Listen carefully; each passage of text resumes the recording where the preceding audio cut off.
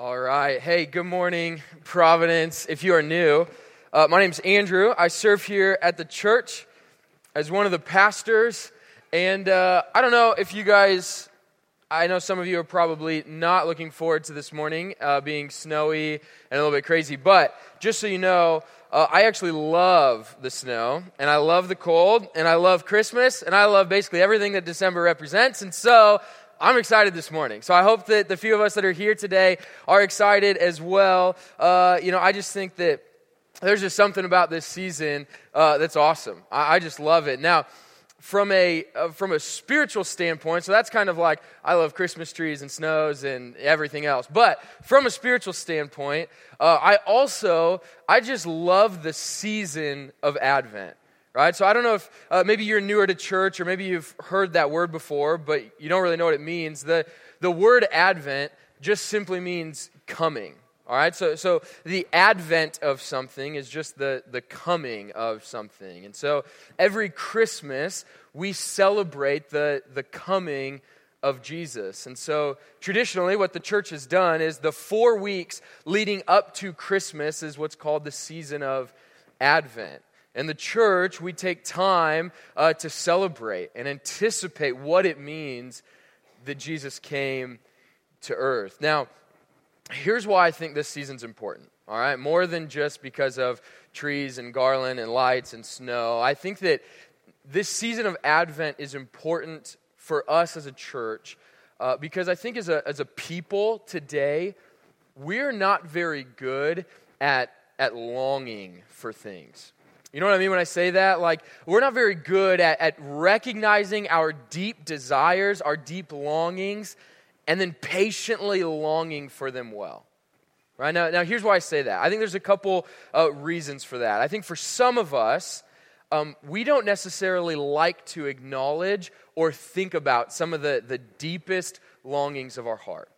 Right? Maybe you feel that. Like, you don't like kind of diving deep into your emotions and your desires and the things that your heart really wants because maybe there's some fear that you'll never get those things and you'll have to face that. Maybe there's some tension of you maybe don't like what those deepest longings are. Maybe you're afraid because you don't know what they are, but you're consistently discontent and unsatisfied. And so what we do is we just kind of shove those things aside and we just don't think about those. And so we just operate in the very tangible, right? The very shallow. We just think about the day-to-day things and we don't like to think about our longings. Others of us, though, I think we do like to be reflective. We like to get down in there. We like to think, okay, what is my heart longing for? But then comes the process of patiently waiting for those things to come. And some of us don't really like that process. So we may know what our heart longs for, but when we don't have it, we decide, well, I just have to take this into my own hands, right? I'm just going to take this and I'm going to control this situation. And if my heart wants something, I'm going to just go and get it. And I think what the Bible says is that it's good to know your deep longings, but there's also a sense in which there's a godly way, a good godly way to patiently long for those things. And we just frankly are not very good at that.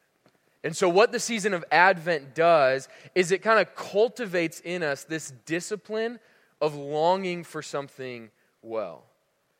And so our hope over the next 4 weeks is that through this Advent season we kind of slow down a little bit. Right? Maybe every Sunday morning we just slow the pace a little bit and we just kind of sit in some of these longings. Maybe for some of us, it is just actually opening up our hearts and our minds a little bit and just reflecting on what is it that my soul is longing for. Maybe for others of us, it's kind of repenting a little bit and turning from wanting to just take control of things and just allowing ourselves to sit and just long well for things. Because we believe here that the Bible says that our deepest longing, the deepest thing that your soul actually desires, whether you know it or not, is a longing for a king. And I know that some of us, I think maybe most of us, don't really think that. We think, well, a king, I don't really think about longing for a king, and that's what the next 4 weeks are going to be about. We're going to sit in this idea of what does it mean to long for a king? Why does your soul actually want a king? Because here's the reality. When we hit Christmas morning, when we get to Christmas this December, our goal is that for the 4 weeks leading up to Christmas, we have so built this hunger and this thirst for a king that when we see in the New Testament that Jesus has come, our hearts just kind of explode. We think, yes, my king has come. And I know for me, as I've reflected over the last few years, I don't think I've felt that on Christmas morning, right? I mean, it may be all about just kind of stress and family gatherings and Christmas dinners and getting presents for people and all that kind of stuff. And my heart rarely gets to Christmas and just thinks, I need to know that my king has come. But that's our goal this Advent, all right? So here's kind of the plan for us for the next 4 weeks. So this is a spoiler. If you don't want to know, you can cover your ears. But here's what we're going to do. For the next 4 weeks, we are going to focus on our longing for a king from Isaiah 1 through 9. So we're going to look at these chapters, and it's going to lay out how we need a king. And so this week, we're going to see that we do need a king. That's the whole thing, that we need a king. Next week, we're going to look at who this king is. And then we're going to see the king's plan for you and I. And then the day before Christmas Eve, we're going to see who the king's going to send to enact this plan. And then Christmas morning, we're going to see the king, all right? Does that sound good? Okay, that's our plan. So here's what I want to do. I want to sit for just one more second and just pray. Because for us to do this, we need to repeatedly slow our hearts. We need to slow down, and we need to focus on our longing for a king. So I'm going to give us just 5 to 10 seconds of silence, and I'm going to pray, and we're going to get into Isaiah 1.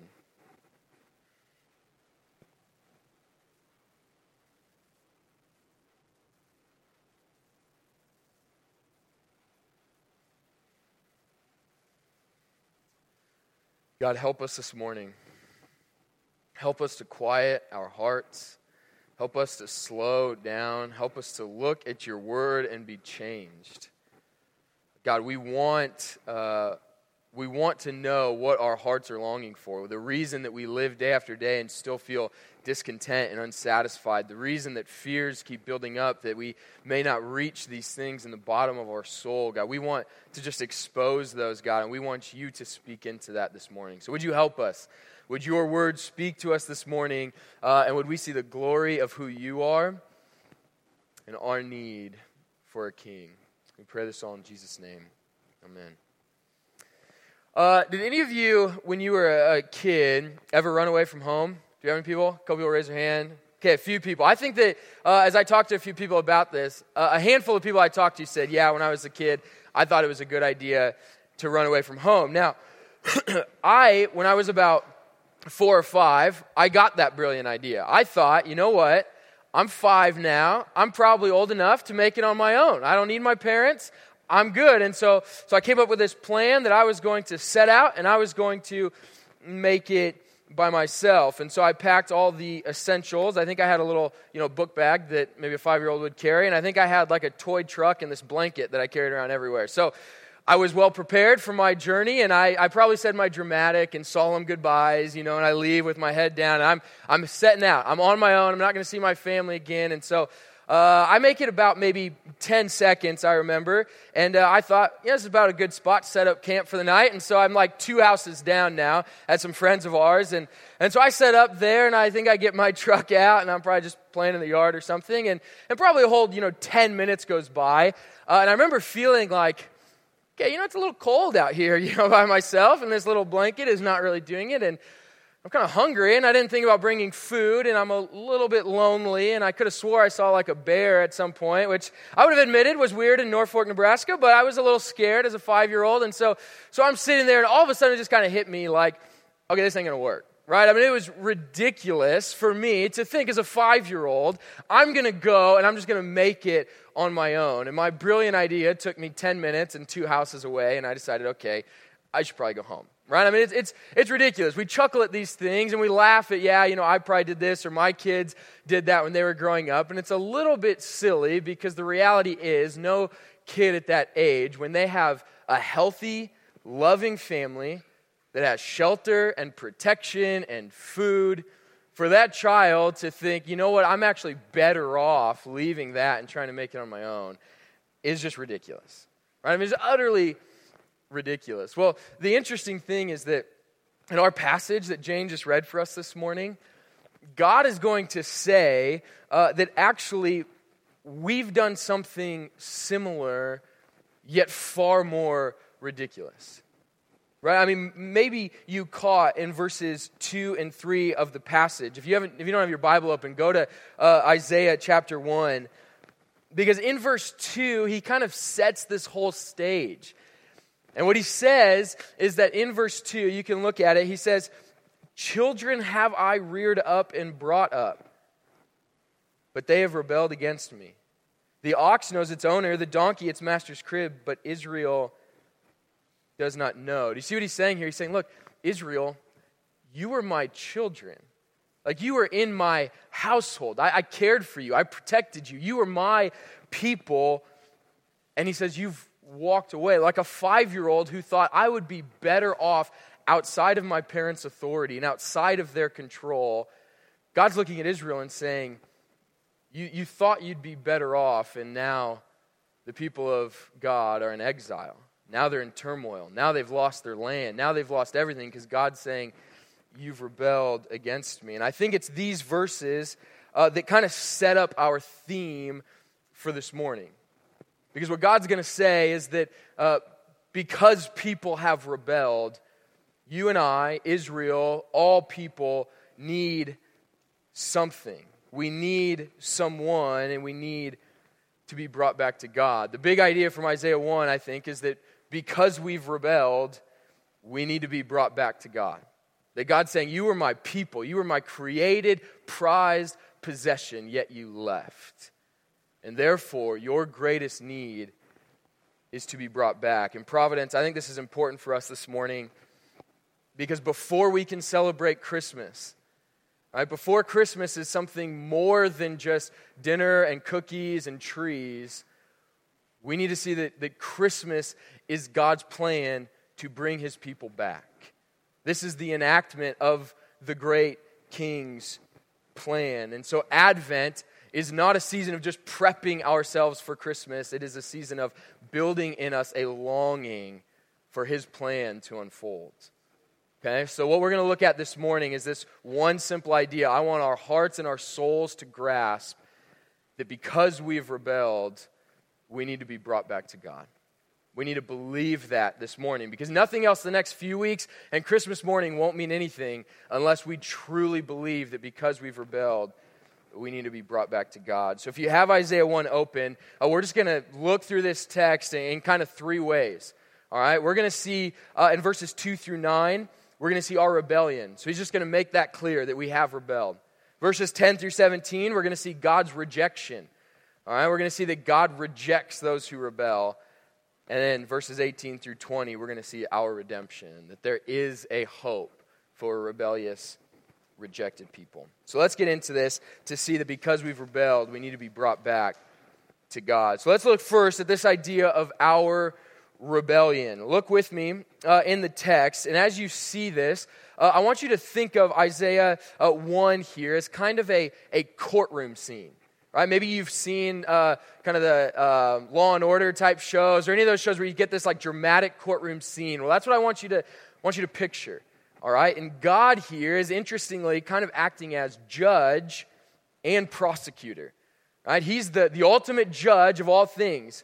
Yet at the same time, it's God who is laying out accusations against his people. I'm just going to skim through these verses and just highlight some of the accusations that God lays against his people. So just look with me throughout this text. He says that God has raised up this people, yet they've rebelled. He says that he's fathered them, but they have run away. He says, I made you a nation, and now you're full of evil and sin.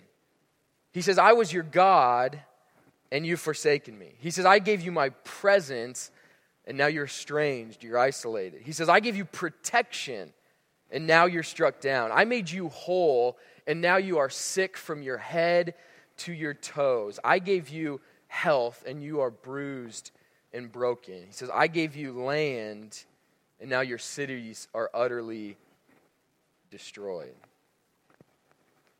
Think about the foolishness in these verses. You have Israel, who God came to and said, I am going to be with you. I'm going to make you a nation. I'm going to protect you. I'm going to father you. I'm going to bless you. I'm going to give you land. I'm going to give you protection. I'm going to do all this for you. And Israel, like a foolish 5-year-old, says no. Says, instead of all of that, I want to do it my way. Even in verse 9, he says, look, if I didn't intervene for you, you would be utterly destroyed. Like there would be no more Israel if I did not have grace on you. So here's what I want us to see from this section. Mankind's rebellion, you and I, our rebellion, Israel's rebellion from God is insanity and it's condemning. That's what God's laying out here. This is a courtroom scene. This is not just a, hey guys, like we should pick this up. He is laying down a judgment on them, saying this is insane that you would do this. And now it's condemning on you. This is what it means to rebel against mankind. God is saying far more than a child who thinks their parents aren't good for them. This is insane that you would walk away from me. They're saying, you may be my creator, you may be my protector, you may be the sovereign Lord, but I want something else. Now, that was Israel's case, and we're going to get into how God feels about that in a second. But I do want us to sit in these verses for just a moment. Once again, I know that some of us, we don't like to kind of dive into some of these things. When we feel judged or we feel condemned or we feel hardship, we try to kind of push away. But I want us to press here and see that it isn't just Israel that has done this. It isn't just Israel that has walked away from God. It is us. I mean, think about this. If God is who he says he is, if God is who the Bible says that he is, he's the all-knowing, all-powerful creator, king of the universe, then who in this room was not created by God? Like who in this room has breath that isn't a gift from God? Who in this room is all self-sufficient apart from any other thing? Like who in this room created themselves and has fed themselves and has brought themselves life? Who in this room is as powerful as God, is as all-knowing as God? Is none of us. Right? There's none of us that can say that we have full life and self-sustaining ability apart from our Creator God. And yet, like Israel, all of us have wandered away. All of us have left home and said, I would be better off making my own decisions, planning my life my own way, doing things the way that I think they should be done. And I fully recognize that not everyone in the room outright says those things all the time. But if we reflect on our lives are marked by God saying one thing and us doing something else. God being one way and us living another way. God wanting to offer certain things and us saying, I want something else. That is who we are as a rebellious people. And I know that for some of you, I say that, and I hope that comes across gently for some, because I know that you carry that label, right? You feel rebellious. You carry that title of rebel. But I want that to press in hard for others, which I think maybe is a majority of us, who when we hear things like that, we think, yeah, you preach to those rebels. Right? That we think, look, I'm a good person. I may sin some, but I'm not a rebel. And I want us to just sit in the fact that the Bible doesn't excuse any of us. You may have a good upbringing. You may not have done certain bad things that other people have done.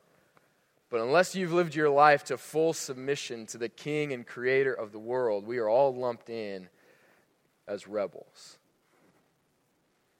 And because of that, because we're a rebellious people, God shifts in verse 10 and he lays down a verdict. So God goes from being a prosecutor and saying, look, you're all rebellious. No one has followed me as they should. And in verse 10, he shifts and now he becomes judge and he lays down a verdict and he says, because you have rebelled, I am rejecting you.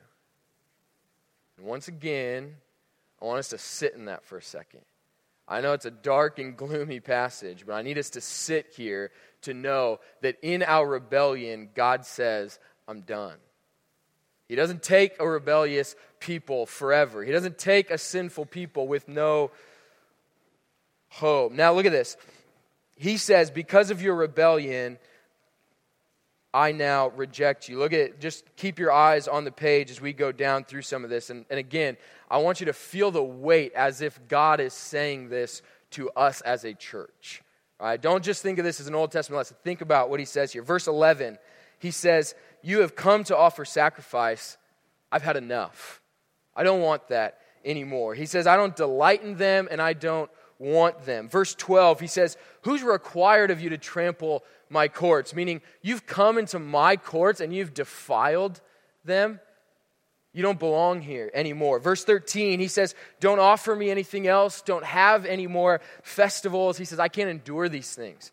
Don't even try doing these things. Verse 14 is utterly brutal. He says, your feasts and your celebrations that I look at, I hate.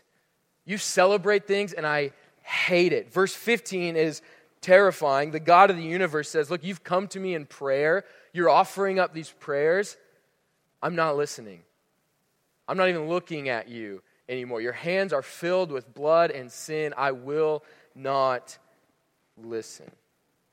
Do you feel the just like grotesque judgment of the Lord on a sinful people? He says, because you've rebelled, I want nothing to do with all these feasts and Sabbaths and new moons and sacrifices and prayers.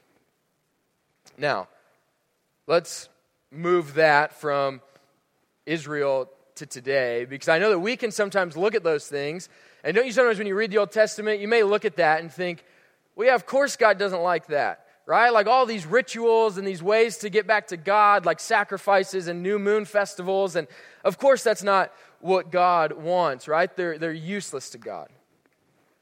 But let's not be too quick to write these things off, because let's think for a second. Do you remember who told Israel to sacrifice? God did, right? I mean, who told Israel to celebrate the Sabbath? God did. Who told Israel to come into his courts? God did. Who told them to sing and to pray and to worship him? God did. So how in the world does God say, do all these things for me? And now in Isaiah 1, he says, you know, you're doing all these things and I hate it. He even says, who required of you to do these things? I would be thinking, you did. Like, we're doing what you want, right? They're doing all these good things. So don't think of Israel as these just malicious people that never do anything good or the things that God has said. They're completely following the things that God has said, and he says, I'm done with them. I hate them. So let me maybe paint a little bit of a different picture for us, because I know that sacrifices and temples and new moon festivals, those things are a little bit outside of our culture, and so they can be a little bit confusing. So let me just paint a picture that might help us kind of wrestle with what this means today. So let's think for a second. Just imagine with me, 2018, Omaha, Nebraska. I want you to think about, what does a good American Midwestern Christian look like? Just start to capture some of the thoughts and images in your mind. What does a good Christian look like? Let me maybe paint a picture of it, as I've had multiple conversations with people, what I sometimes hear. Let's imagine a good American Christian named Bob. All right, we got Christian Bob, and this is our picture and of ideal American Christian. Now, little Bobby, he probably grew up in a good, nice, conservative Christian home. Now, that means that his parents brought him to church. He was dedicated as a child. He was a faithful member of the Sunday school kids program. He had his Bible verses memorized, and he never distracted his teachers with bodily noises or any sort of tantrums. And so Bobby was the good kid, right? If for you Sunday school teachers, you're thinking, okay, that's my guy, right? He is good. He pays attention. He answers questions. That's Bobby, okay? Good little kid. Now, Bobby gets into middle school and then high school, and he becomes to now be a model student in his school, right? He gets good grades. He's starting to play sports, and he's starting to kind of rise up, and he's athletic, and he's got a good reputation. He turns into his teen years, and some of his friends start experimenting with cigarettes and with alcohol, but not our Bobby, because Bobby knows that those things are not good for him, and so he continues to say no. He's focused on school and sports and his youth group activities.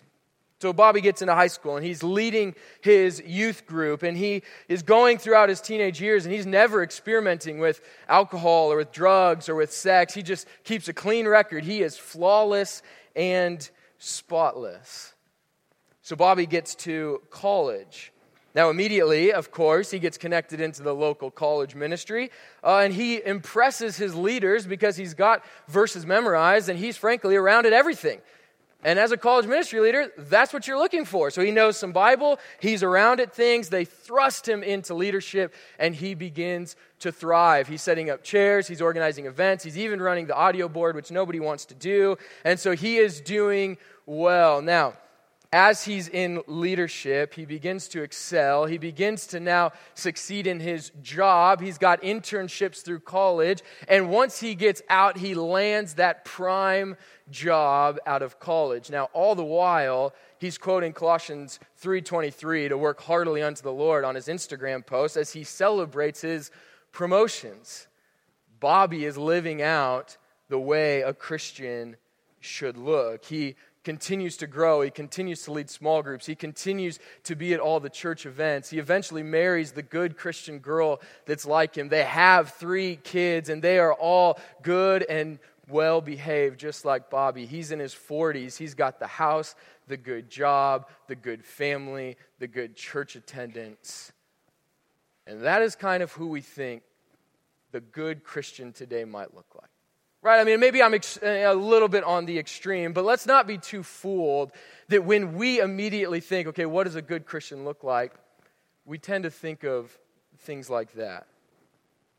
But let me ask you this. Was there anything missing in my description of old Bob?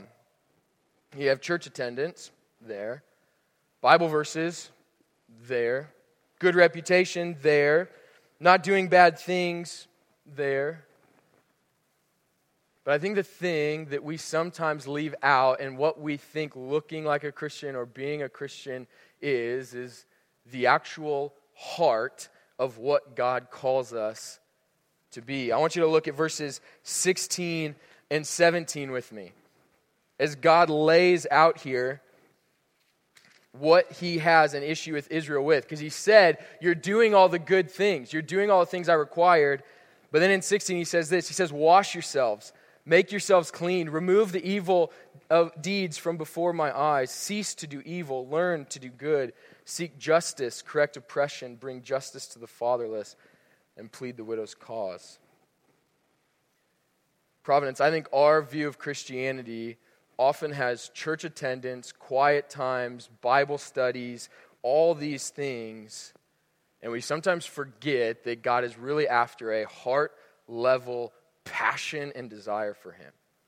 You can be at all the church events, you can do all the things, but are we actually turning from evil? Are we repenting and turning towards God? Or is that love of God reflecting into a love of one another? Are we caring about the vulnerable? Are we caring about the things that God cares about? If we're not careful, our clean, polished Christian lives may be no different than what Israel was doing in Isaiah 1. They were doing all the right religious activities, and they had no love for God or for other people. And I think if verses 16 and 17 don't mark us as a people, then God can look at all of our church activities. He can look at all the things we do here and say, I've had enough. He didn't create us to just try to be a good-looking people. He didn't create us to just do the checklist of good religious activities. Israel did that, and he said, I hate it. We can do that, and he can still look at us and say, I hate it. And the problem that we have is that most often, when we do feel rebellious, we think that just a few more church activities will kind of clean us up. That if we just did a few more of these things, if we just didn't go out to the bars as many times, if we just made it to church a few more times, if we just cleaned ourselves up a few more times, then we could be right with God. And I think that's like a serial killer saying, I know that I killed 10 people, but I was nice to my grandma last week, so should we be good? Right? I mean, it doesn't make sense. It doesn't correlate. If you have a life of sin, your 3 good deeds, your 1 time in church doesn't make sense. It doesn't correlate. You need to be right with God, and your sin has to be dealt with. And so in the midst of our rebellion, if our Christian activities aren't going to get us there, then what is the hope for a rebellious people?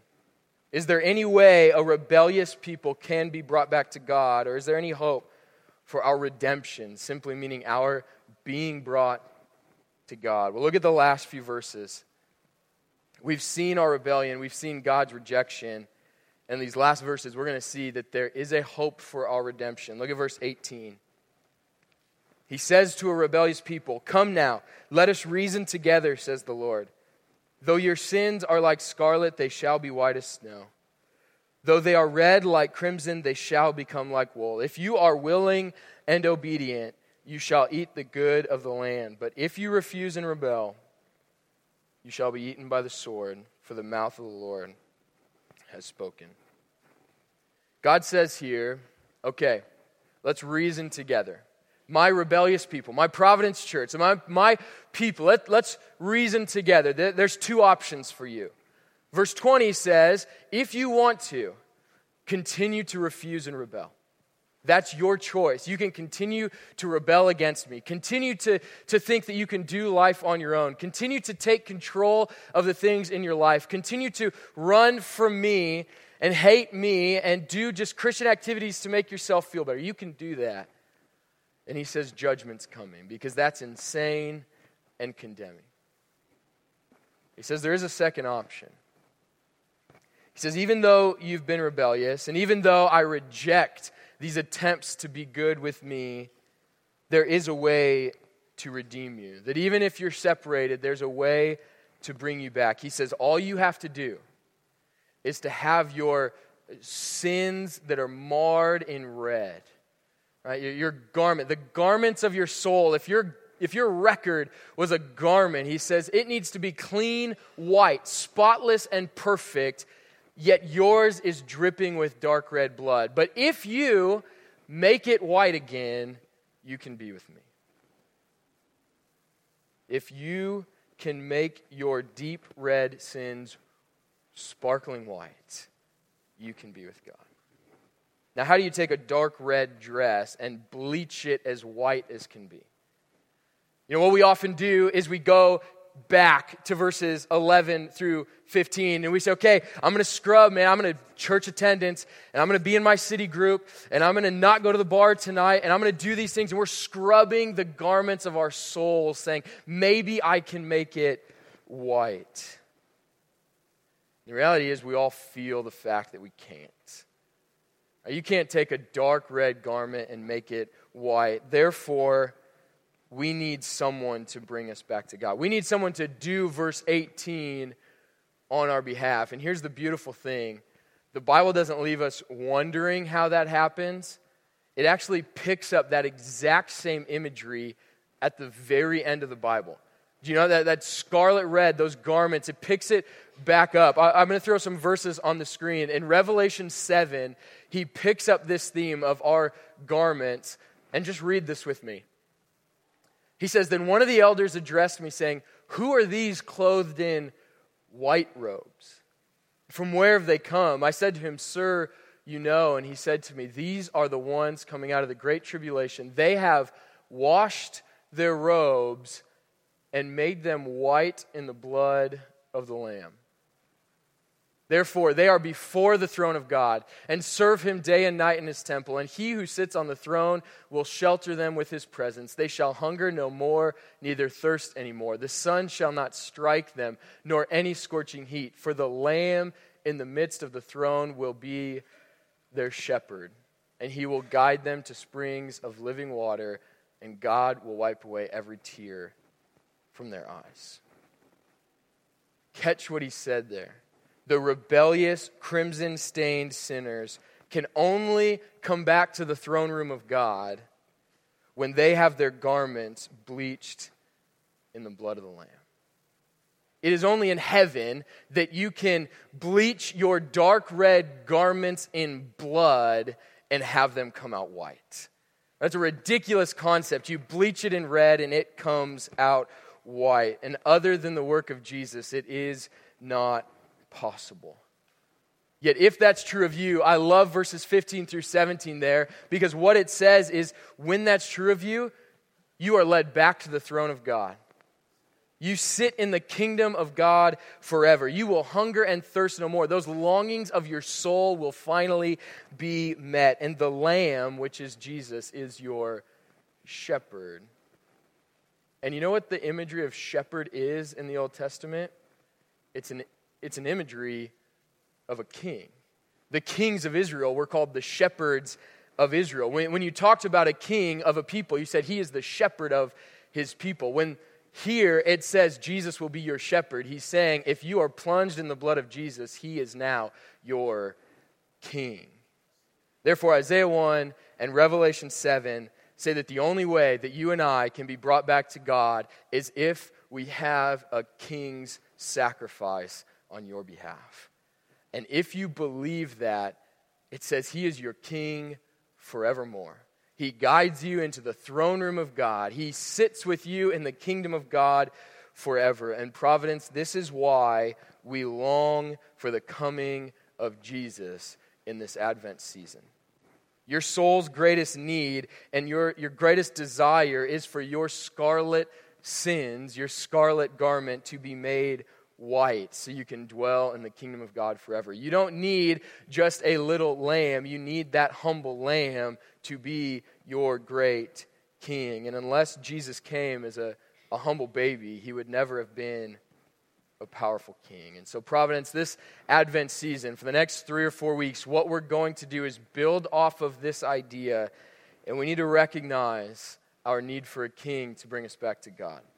We need to acknowledge our sin-stained garments, and we must give up this season, actively give up this season, attempts to scrub our garments clean and rest in the king that we needed to do it for us. So let's pray. Father, you are so good that you would send your Son as a king of the world, that he would come for a guilty, rebellious, rejected people, and that you would lead us back to you. God, I pray that that reality would not be head knowledge and would not be old news, but God, would you stir our hearts and affections this morning? As we sing now to you, would that be a reality in our souls that we needed a king? We needed one to wash us white as snow. And that is what you did when you came. So God, would you help us this season to long for you? Would you send your Spirit to build that in us? Would we acknowledge our sins and our rebellious nature, and would we rest in the fact that we have a King that has come? We pray this all in Jesus' name. Amen. Well, I want to invite up the communion servers at this point, and we're going to take communion. And as we do, I want us to meditate on that Revelation 7 passage. That although you, as we sit here, we are marred by sin, when you come forward and you take that bread and you dip it in the dark red juice, it is a symbol of your garments being dipped and plunged into the blood of Jesus. And as you take that, you can know that you have a king that has made you white as snow. And that you have someone who through this sacrifice has brought you back to him. And I would ask that as we do this, would you just pray and would you slow your heart down to meditate on this reality, to believe that your soul was longing for this act of God to send his Son Jesus. And so if that's true of you, if you believe in Jesus, would you come forward and would you symbolize how your soul has been plunged into the blood of Jesus and been made white as snow?